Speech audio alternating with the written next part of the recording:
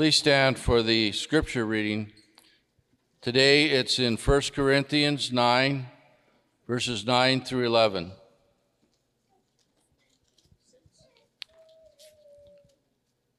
Or do you not know that the unrighteous will not inherit the kingdom of God? Do not be deceived. Neither the sexual immoral, nor idolaters, nor adulterers, nor men who practice homosexuality, nor thieves, nor the greedy, nor drunkards, nor revilers, nor swindlers will inherit the kingdom of God. And such were some of you. But you were washed, you were sanctified, you were justified in the name of the Lord Jesus Christ and by the Spirit of our God. Well, good morning. It is truly a joy to be bringing God's word to you this morning. And as you've noticed, we're going to be departing from our normal study through the book of Matthew and going to be looking instead at 1 Corinthians chapter 6, verses 9 through 11. And if you're not already there, I'd encourage you to turn there because we're going to be walking through that passage this morning. So Paul begins there by writing, "Or do you not know?" And a foundational question we have to ask ourselves as we approach this text is, who? You who? Who is it that Paul is talking to? Well, again, we're jumping in the middle of 1 Corinthians. And a foundational question that, or the answer to that foundational question of who Paul's audience is the church at Corinth. And to put it simply, Corinth was an important city in the ancient world. For those of you who may be familiar with the geography of Greece, the northern part of Greece is connected to the southern part of Greece by a narrow land bridge. It's only a handful of miles wide. And Corinth was situated on that land bridge. So all the trade flowing north to south, south to north would go through the city of Corinth. Because of this, a lot of wealth went into the city, a lot of culture. And because of this, one person said that in Paul's day, Corinth was the very glory of Greece. On the other hand, though, this prominence, this glory, had a dark side to it. Corinth also had a reputation for immorality, for debauchery, for gross sexual sin. A temple to Aphrodite overlooked the city of Corinth, and it was known not only for obvious idolatry, it's a pagan temple, but also for its hundreds of male and female prostitutes. Because of this, in addition to being called the glory of Greece, it's also been called the most notorious city in the ancient world. And the term to Corinthianize became a term meaning to be sexually immoral. And Paul, the Apostle Paul, is writing to a church that lives in this mess. He's writing to a church body who shops, works, worships, takes care of their families in the middle of that environment. And I wish I could say that as we read through 1 Corinthians, we find that Paul is encouraging them and saying, "Great job, you're doing so good, you're holding out." But unfortunately, we see that Paul is addressing a lot of issues going on in their church. He has to shepherd. We see this throughout 1 Corinthians. He's shepherding a body that's flirting with sin and worldliness and false teaching. Throughout the letter, he has to address their divisive spirit, their involvement with and tolerance of sexual immorality, their abuse of the Lord's Supper, their disorderly conduct, and even the denial by some of the resurrection of Christ itself. We don't want to excuse this sin. We don't want to say that, okay, it's okay that they compromised in these areas. But we can acknowledge that they did, in fact, have a heavy weight of an anti-God, sin-celebrating culture on them. as we consider their situation, they would be passing prostitutes in the street. They would be surrounded by pagan festivals. They would see the celebration instead of the condemnation of drunkenness and sexual immorality. They would see the open acceptance and practice of homosexuality. Everywhere that they would look, they would see a former life that's deceptively calling them back to the so-called sweetness of sin. Just like the adulteress in Proverbs 7 who says, "Come, let us take our fill of love till morning. Let us delight ourselves with love. My husband isn't at home. He's gone on a long journey." But then the book of Proverbs in a few verses reminds us her way really goes down to the chambers of death itself. So we need to ask ourselves this: have we really come a long way since that time? Certainly they were facing temptation. Certainly there was a lot of corruption in their culture, but do we have reason to say that our culture is really that much better? In fact, the reality is that modern culture seems to be bent on rebelling against God and inventing as many perversions as possible. If it's unnatural, if it's grotesque, it's good according to our culture. And we're bigoted or we're oppressors if we disagree. Runs the gamut from gay marriage to abortion to transgenderism to now the celebration of pregnant men. I'm sure many others could be mentioned. Our culture has repeatedly demonstrated its commitment to perverting God's good law.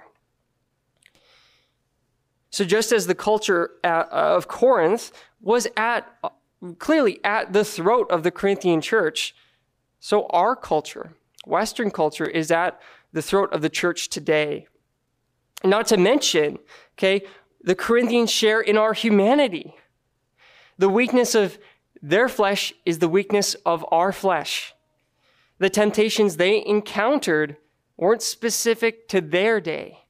We encounter them as well. And so, as we approach this text, we need to pay careful attention to Paul's warning.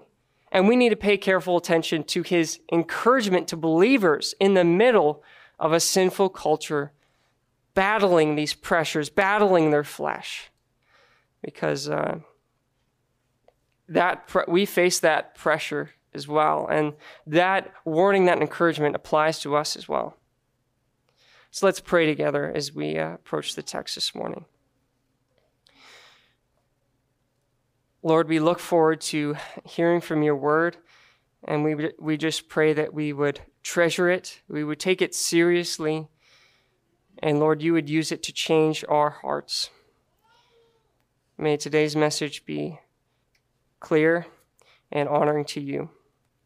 Amen. So as we look at today's passage, it's going to be broken up into two main parts. So we're going to see first Paul's warning. The warning is this: the unrighteous, those living in patterns of sin, will not enter into God's kingdom. They'll be shut out. And then secondly, we'll look at Paul's encouragement to believers, that God's people have a new identity and new behavior through the gospel. So let's first take a look at Paul's warning. So as he mentioned earlier, he begins by questioning them.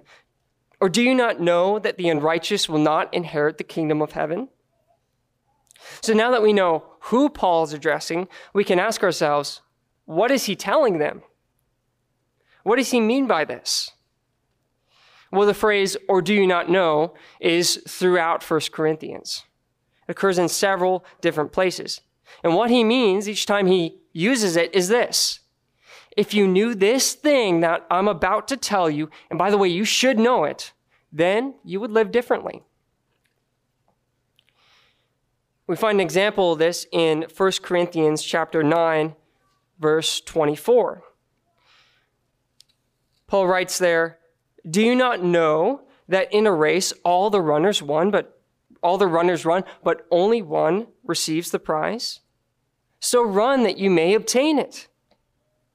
So Paul is telling the Corinthian church that if they knew the Christian life was like a race, well, then they would run. They would want to finish well. They would want to win the prize. See there how Paul is connecting doctrine or truth with practice, with living it out? And in the context of our passage, Paul is doing a similar thing. He is rebuking the Corinthian church for having disagreements amongst themselves that have led to even dragging each other to court. And there's something that he wants these greedy, selfish people to know, or people who are acting out in greed. He wants them to know that the unrighteous will not inherit the kingdom of God. He believes that this truth will change how they live, will change their practice. Okay, so who are the unrighteous? Well, the unrighteous are those whose hearts and lives are not in right standing with God. The unrighteous are all those who have fallen short of God's perfect standard expressed in his holy law. We find a summary of this in Luke chapter 10. You shall love the Lord your God with all your heart, soul, strength, and mind, and love your neighbor as yourself. So lest that we think that the unrighteous are those who didn't work hard enough, they didn't put in enough good work, Jesus instead attests that to be truly righteous, to truly follow all of God's law, is to love neighbor, love God, and love neighbor perfectly.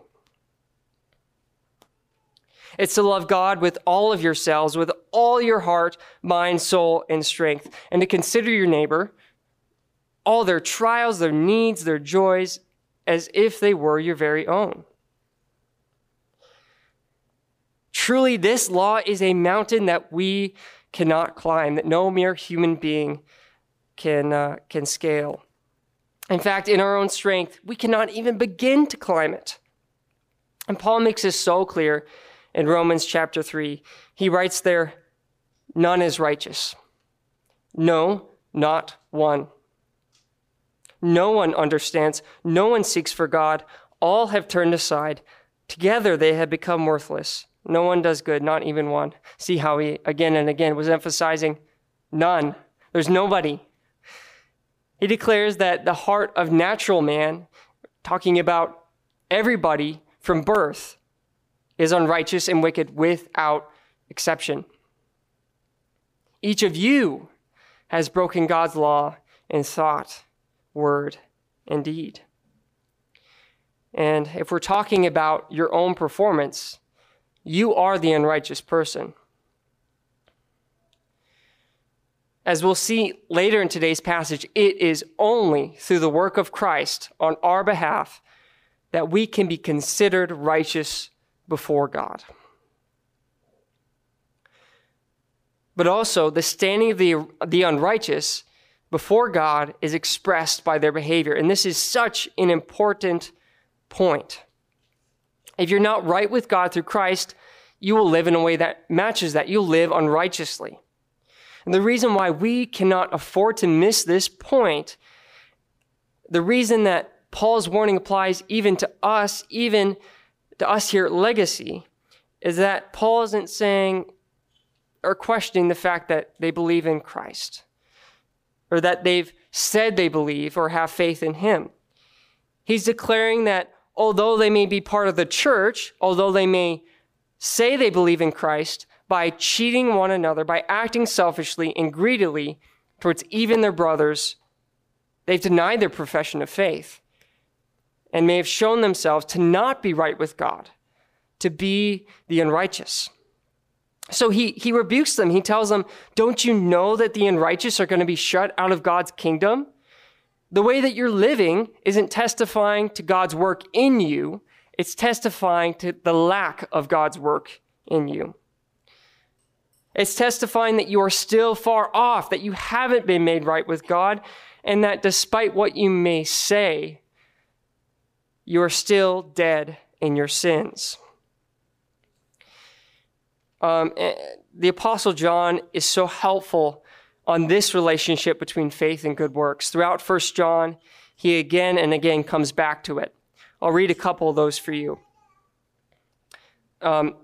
First, in chapter 1 of 1 John, he writes, "If we say we have fellowship with him while we walk in darkness, we lie and do not practice the truth." And then in chapter 2, he writes, "Whoever says he is in the light and hates his brother is still in darkness." And then in chapter 3, "No one who abides in him keeps on sinning. No one who keeps on sinning has either seen him or known him." And if we take all these passages together, the meaning is crystal clear.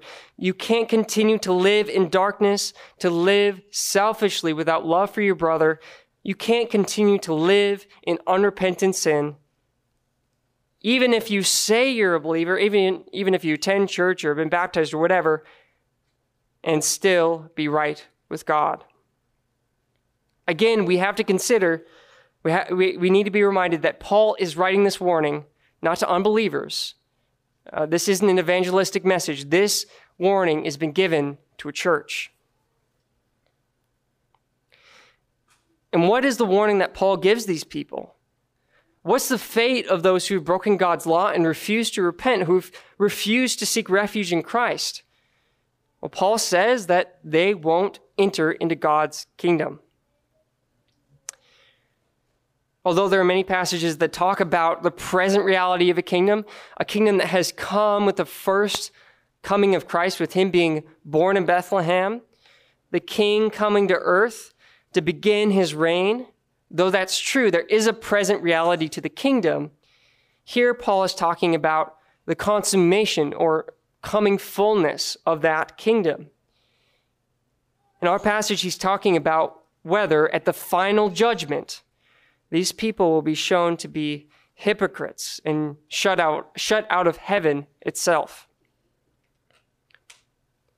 And because this topic is so serious, Paul urges them, do not be deceived. Do not be deceived, neither the sexually immoral, nor idolaters, nor adulterers, nor men who practice homosexuality, nor thieves, nor the greedy, nor drunkards, nor revilers, nor swindlers will inherit the kingdom of God. So what is this deception that Paul is warning them against? Why does he say, do not be deceived?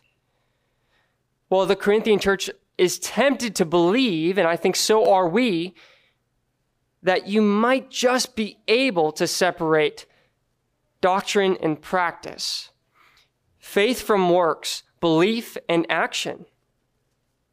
They're tempted to believe that those who live unrighteously may just be able to get into God's kingdom. Because, well, they might say they have faith in Christ, they might be part of a church, and so on. And Paul attacks this lie head on. There's no ambiguity here. He tells them, the unrighteous will not enter God's kingdom. And by the way, I'm going to list out for you what the lives of the unrighteous look like. I'm going to describe for you the things that characterize them, the kind of living that defines them. He says, make no mistake. If your life is characterized by these sins, I'm going to list them point by point. You are still in your sins and under God's judgment.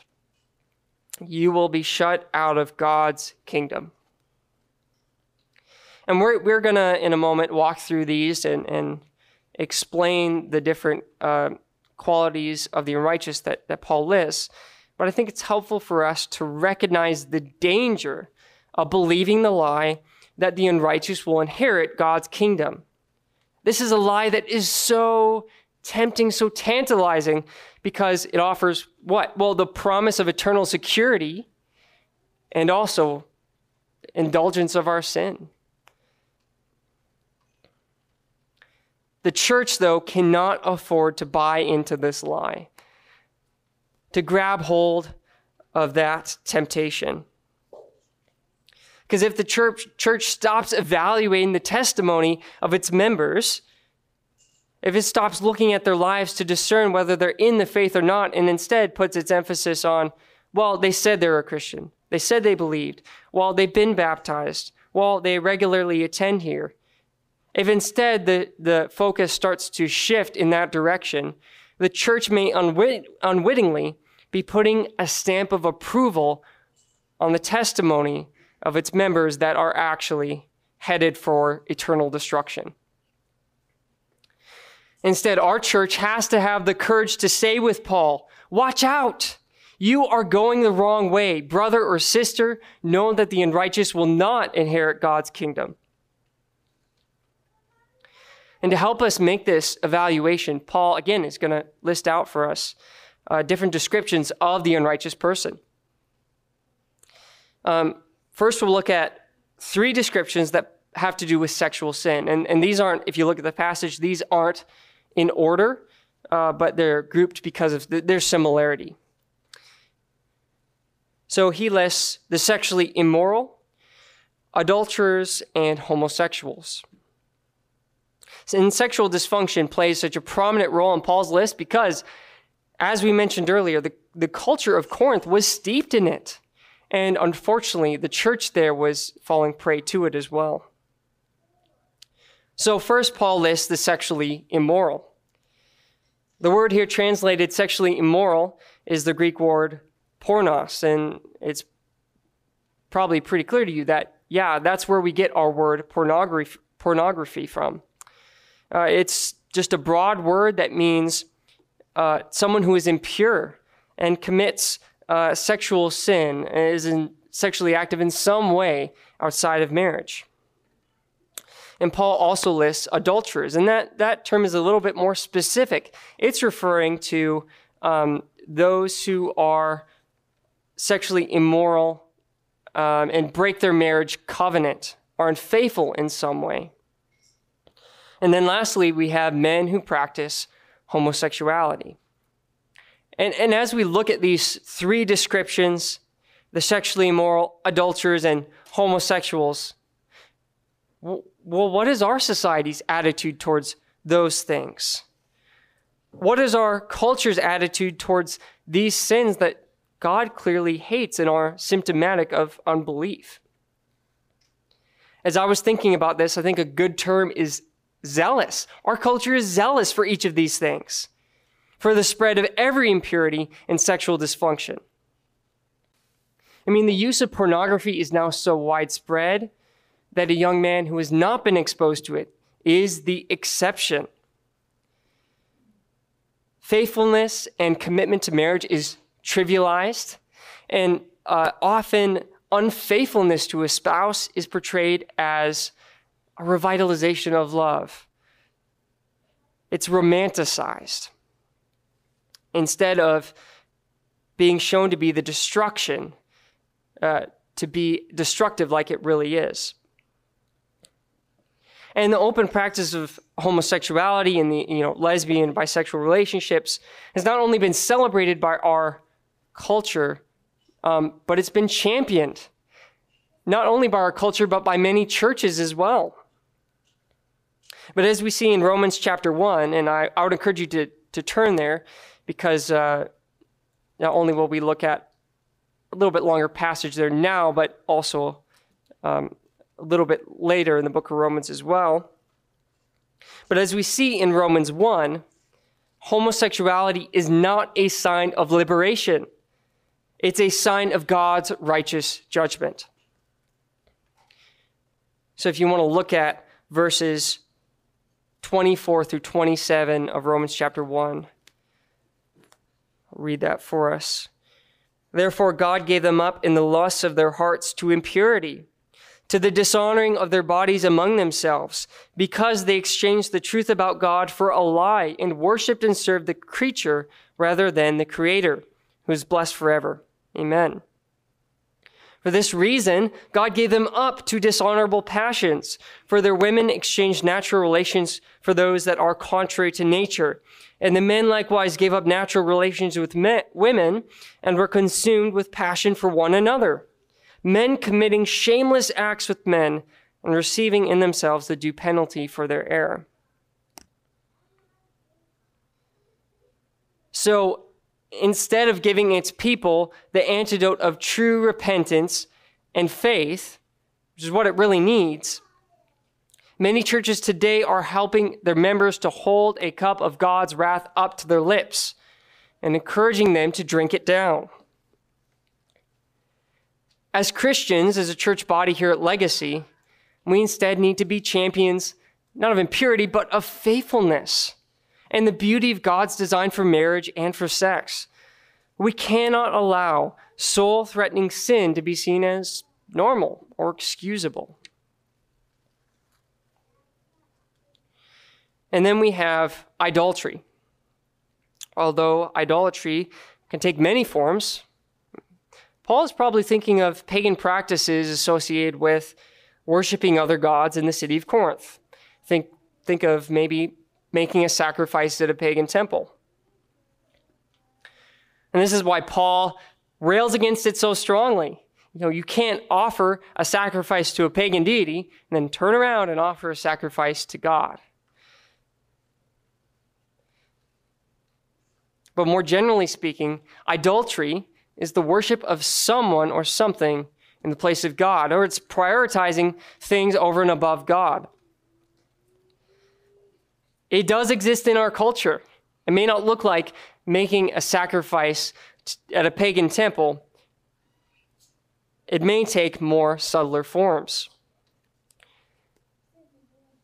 Whereas the Greeks looked to other gods to provide security and prosperity, or even a clear conscience, we are tempted to look to money, possessions, careers, sports, or our reputation to provide the joy only the gospel can offer, to provide the security that only a sovereign God can. But instead, consider the attitude of the Apostle Paul in Philippians 3. There he writes, "Whatever gain I had, I counted as loss for the sake of Christ. Indeed, I count everything as loss because of the surpassing worth of knowing Christ Jesus, my Lord."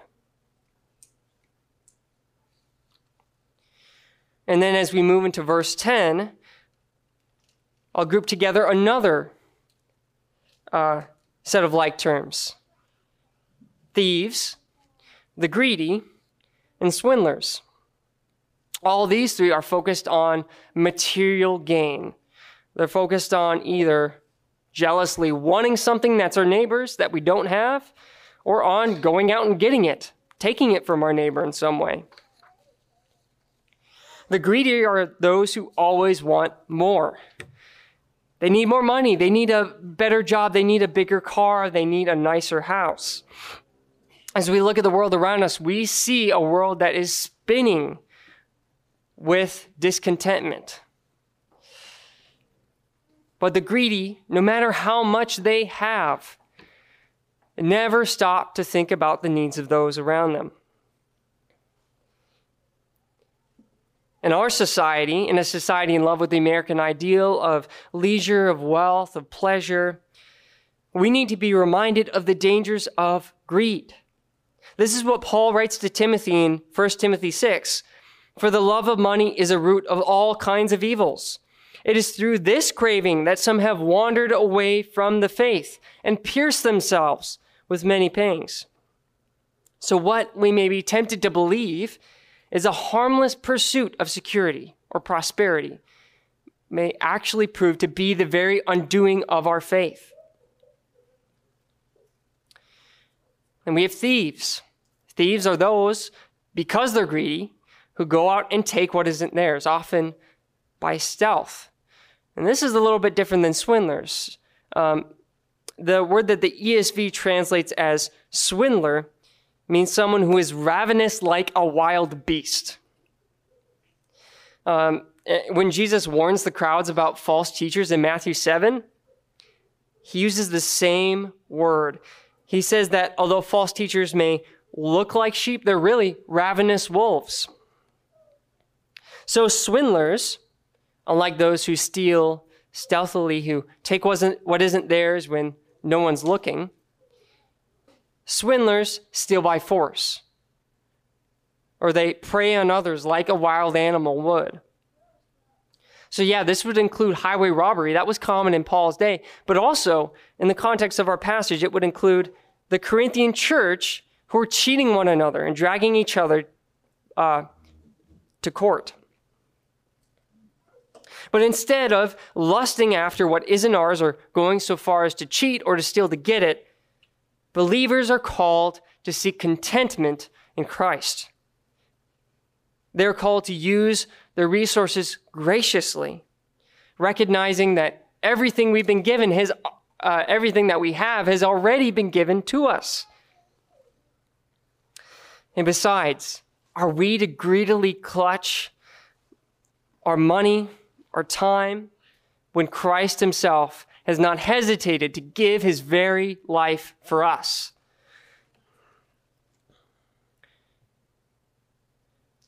And then we'll look at two more qualities of the unrighteous person. One of those is drunkards. Paul is referring to those who drink alcohol to excess and who then lose control of themselves. He's not, nor does the Bible anywhere, condemning just drinking alcohol in general. Well, no, Jesus and the apostles drank, and Jesus himself even turned water into wine in John chapter 2. No, in our passage today, Paul is speaking of the one who regularly drinks so much that they don't have control over the things that they do or say. Instead of being mastered and led by the Holy Spirit, those who get drunk become mastered and led by alcohol and give in to foolish or sinful impulses. And then we have revilers. To revile isn't a word that we use very often, is it? What it means, though, is to verbally abuse someone. It means to use words to cut down or demean someone in some way. Either that's, whether that's insulting them to their face or saying something bad about them behind their back. I think all of us have a tendency, because of our pride, because of our love for self, towards reviling. Men tend to blatantly insult each other. They tend to say blatant insults and then pass it off as a joke, laugh about it, right? When in reality, it's again coming from that self-love, coming from pride. Women, on the other hand, have a tendency towards gossip, towards slandering, and then passing it off as things they need to get off their chest or concerns they need to share, right? But contrary to this human inclination that I think we all experience, we feel that pressure on us to break others down. When we look at Christ, who was himself reviled, the one who deserved it least, the one who was dying for those who cursed him, well, what did he do? 1 Peter 2 tells us that he committed no sin, and neither was deceit found in his mouth. When he was reviled, he didn't revile in return. When he suffered, he did not threaten, but he continued entrusting himself to him who judges justly. And not only did he not revile his persecutors, but he prayed for them as he hung on the cross. He said, "Father, forgive them, for they know not what they do." So as we take Paul's warning, the complete warning, with all these descriptions into consideration, we need to ask ourselves, does this list of things that Paul says describe the unrighteous person describe me?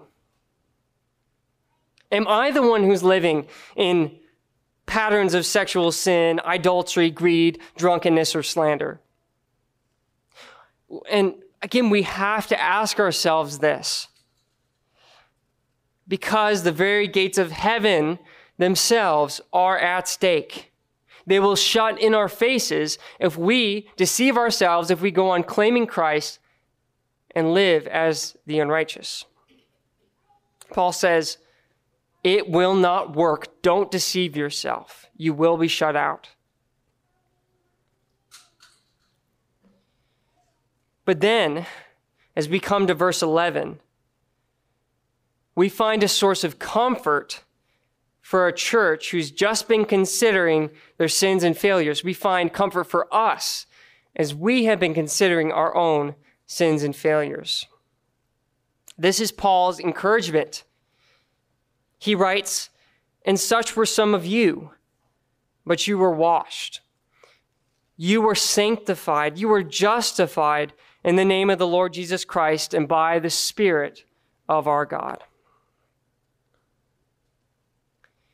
He writes, "And such were some of you," telling them, okay, these sins that I just listed, they used to define you.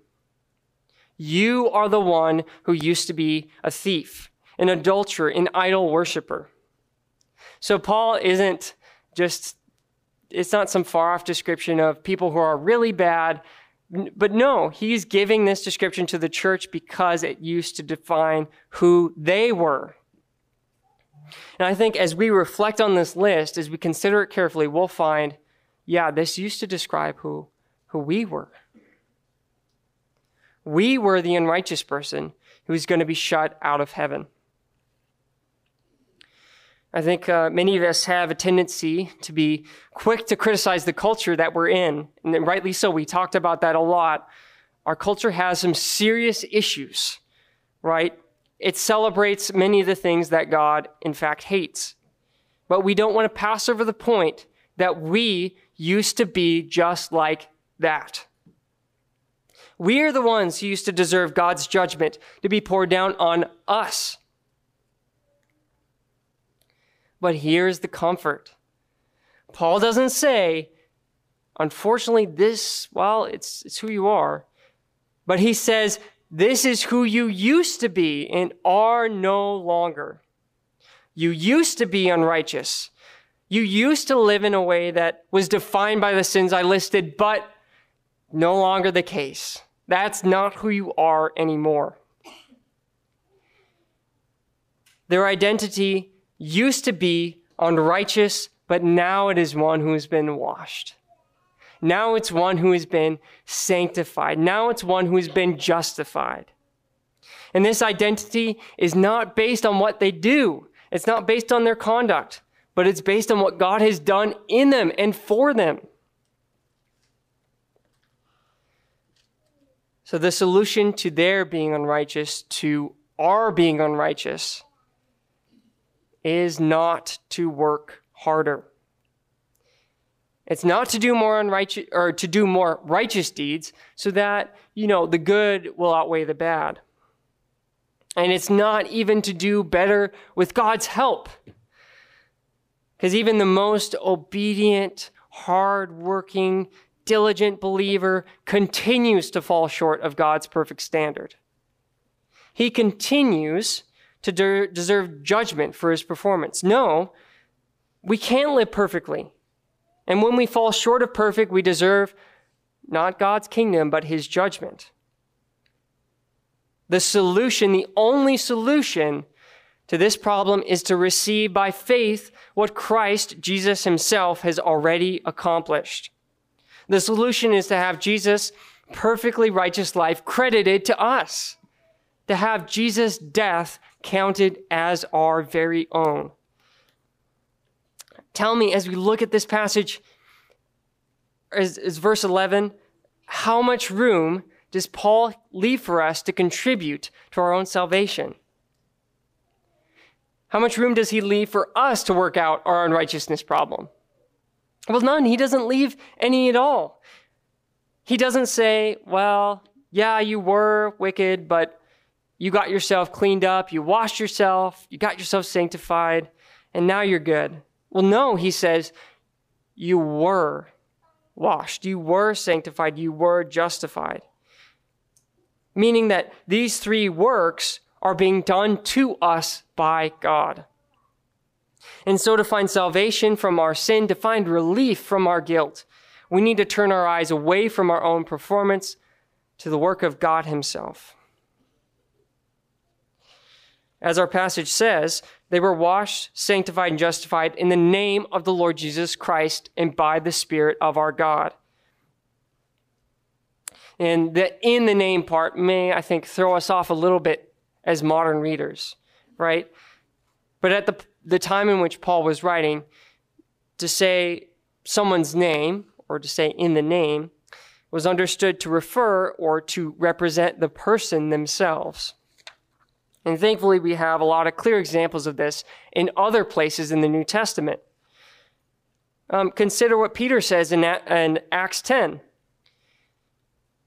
He says, to him, talking about Jesus, all the prophets bear witness that everyone who believes in him receives forgiveness of sins through his name. So Peter isn't saying, if you say Jesus' name somehow or write it or whatever, that then you're going to be forgiven. Well, no, what he means by this is when he says through his name, what he means by that is in the person of Christ himself. That's where forgiveness is found. And so in our passage today, when Paul writes in the name of the Lord Jesus Christ, he means in Jesus Christ himself. And as we'll look at washing, sanctification, and justification, we're going to again and again see that Jesus Christ and his work is at the very center of all three of those. And then Paul also writes that this is done, or these works are done by the Spirit of our God. And the Spirit of our God is is a phrase that means simply the Holy Spirit. So just as God accomplishes his work through Christ and we receive those benefits by being found in him, so God applies that work to us by his Holy Spirit in us.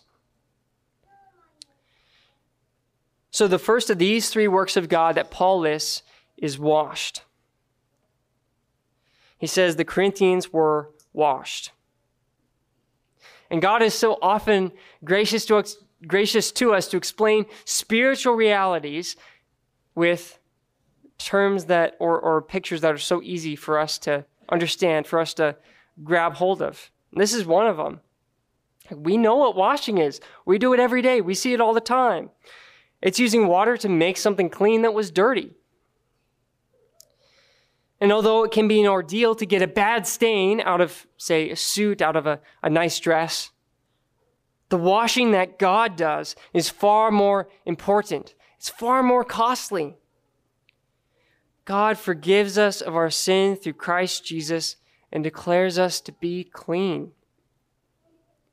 This is what the Apostle John writes in 1 John verse 9, or 1 John chapter 1, verse 9. If we confess our sins, he is faithful and just to forgive us our sins and to cleanse us from all unrighteousness. God doesn't accomplish this cleansing with water, but the very blood of his Son. In chapter 7 of Revelation, we see a stunning picture of this. There we see the martyred saints described as having washed their robes and made them white in the blood of the Lamb. So somehow, miraculously, the sin-stained robes of the unrighteous become a brilliant white when submerged in Jesus' blood. The Corinthians we were sin-stained and had a black heart, but God has washed us, removing our guilt of sin and making us white as snow. And then Paul also says that the Corinthians were sanctified. And sanctified means to be made holy. And often when the term sanctified or sanctification is brought up, what's meant by it is a gradual growing in holiness over time. But here the meaning of sanctified isn't a gradual process, but a once-for-all work of God. Each of these three terms, washed, sanctified, and justified, all reflect what God does at conversion in the person being saved.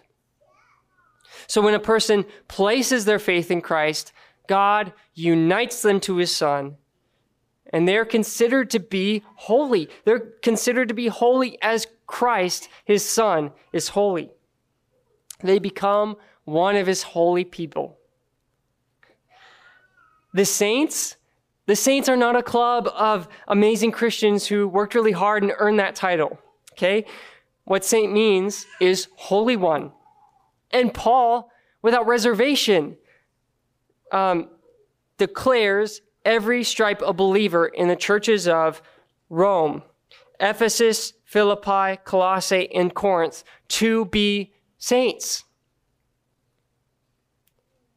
The reason that he uses this term so freely, applies it to all these believers of different cities, of different backgrounds, of different maturity levels, is that it's not based on performance. Being a saint isn't about working hard enough. It's based on the grace of God. As Hebrews 10:10 says, by the will of God, we have been sanctified through the offering of the body of Jesus Christ once for all. The Corinthians we were unholy, but God declared us to be holy ones.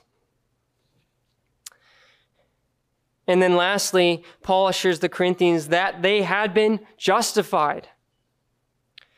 Just as sanctified means to be made holy, justified means to be made or to be declared righteous.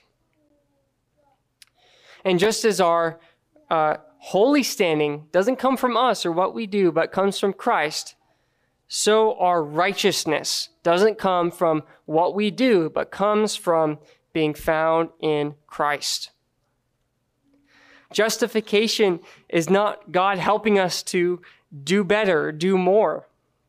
Justification is God declaring sinners to be righteous before him because of the righteousness of his Son that has been credited to them. It's not given to those who deserve it. It's not given to those who need a little help. It's given to those who recognize their utter dependence on God and on his grace, that he alone can deal with their sin through Christ. If you kept your place in Romans, I would encourage you to turn again there. We'll look at Romans chapter 3 and see a wonderful picture of justification. That's Romans chapter 3, verses 21 through 25. There Paul writes, "But now the righteousness of God has been manifested apart from the law, although the law and the prophets bear witness to it. The righteousness of God through faith in Jesus Christ for all who believe.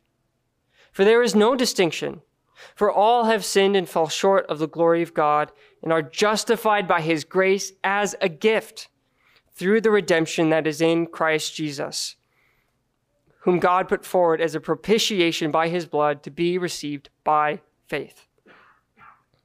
So Paul declares that although before the law, again, we're talking about God's perfect standard of living, summarized by loving God with all your heart, loving neighbor with all of yourselves. Although, again, Paul declares that all have fallen short of that perfect standard and deserve God's condemnation, God's own righteousness comes to us, comes down to sinners apart from keeping the law. That's what Paul says here. It comes down to us as a free gift through the blood of Christ and needs only to be received by faith. Jesus Christ, the eternal Son of God, the Holy One, the righteous one, lives and dies for sinners like us, so that we might share in his perfect relationship with his Father. As Peter says in 1 Peter 3, "For Christ also suffered once for sins, the righteous for the unrighteous, that he might bring us to God." And just consider again that this grace, this wondrous grace, comes down to the sinner. It comes down to the one who is sin-stained, unholy, and unrighteous. It comes down to those like in the Corinthian church, we already talked about, who continued to sin. It comes down to those like us who continue to sin. Just as sin was not a barrier to God's grace when we were saved, thankfully, sin cannot separate us from salvation, can separate us after salvation from God's love. Although we saw Paul clearly saying Christians who continue in patterns of unrepentant sin are in danger. They're in danger of being shut out of the kingdom. Although that's true, God's word also says that the Christian life will be one of struggling against temptation and often falling into it. Again, referencing 1 John, John writes there, if we say we have no sin, we deceive ourselves and the truth is not in us. And then Paul describes the Christian life as a battle between the new man that God has made him to be in the sinful flesh he still has in Romans 7. There he writes about doing the things he hates or sinning despite the fact that he has been changed by the gospel. So yes, okay, on one hand, sin is dangerous. We need to run from it. Paul is so clear about that. It can ensnare us. Our love for it can destroy us. Even as believers, even here at Legacy, we can't afford to just ignore that point. We don't want to go astray without being called back by God's word or by one another. But on the other hand, okay, consider how patiently God deals with us as sinners then, as sinners now. That he should save us, that he should give us his Spirit, and then continue to guide us and lovingly correct us as we stumble at times in sin. How good is he? Well, we should also be encouraged, though, that although we keep sinning, yeah, that's true, we have a new identity. That's not who we are anymore. We were idolaters, sexually immoral, thieves, slanderers. We were defiled, unholy, unrighteous. But God made us clean. He washed our sins away. He made us saints and declared us to be righteous in his perfect Son. We are no longer children of Satan. We're no longer dead in our sins. And Paul is reminding the Corinthians of their new identity. Why? Because he wants them to live in light of it.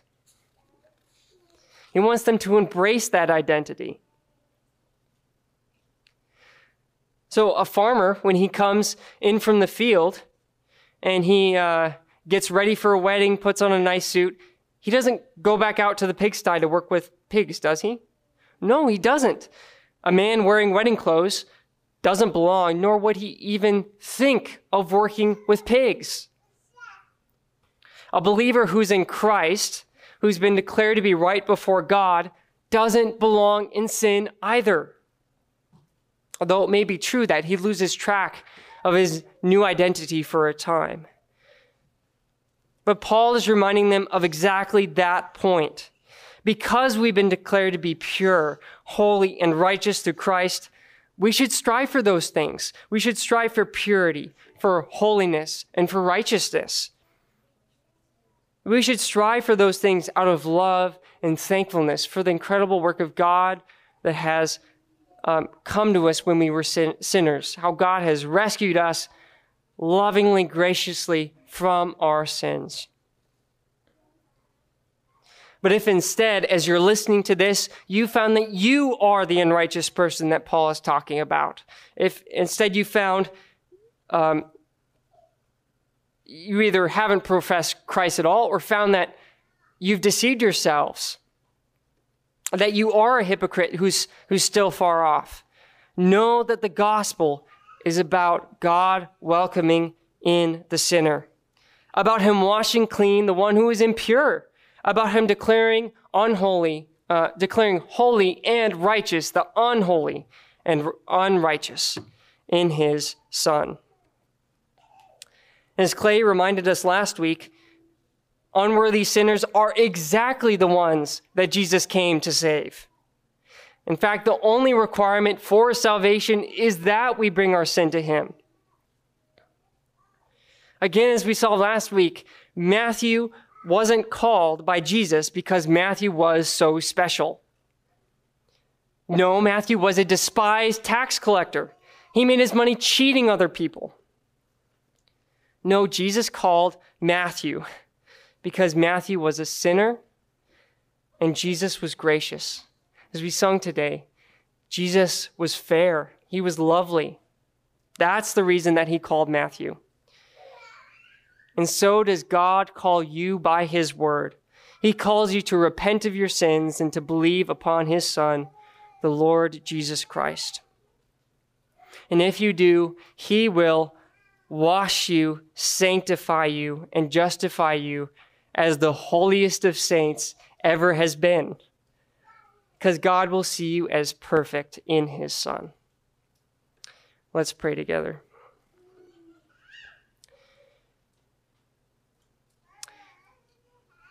God, I just pray that we would be able to consider carefully the totality of this passage today, both the bad news and the good news. God, give us a deeper and deeper realization of our sin, an ability to discern our lives, to look into our hearts and see whether we in fact know you or not.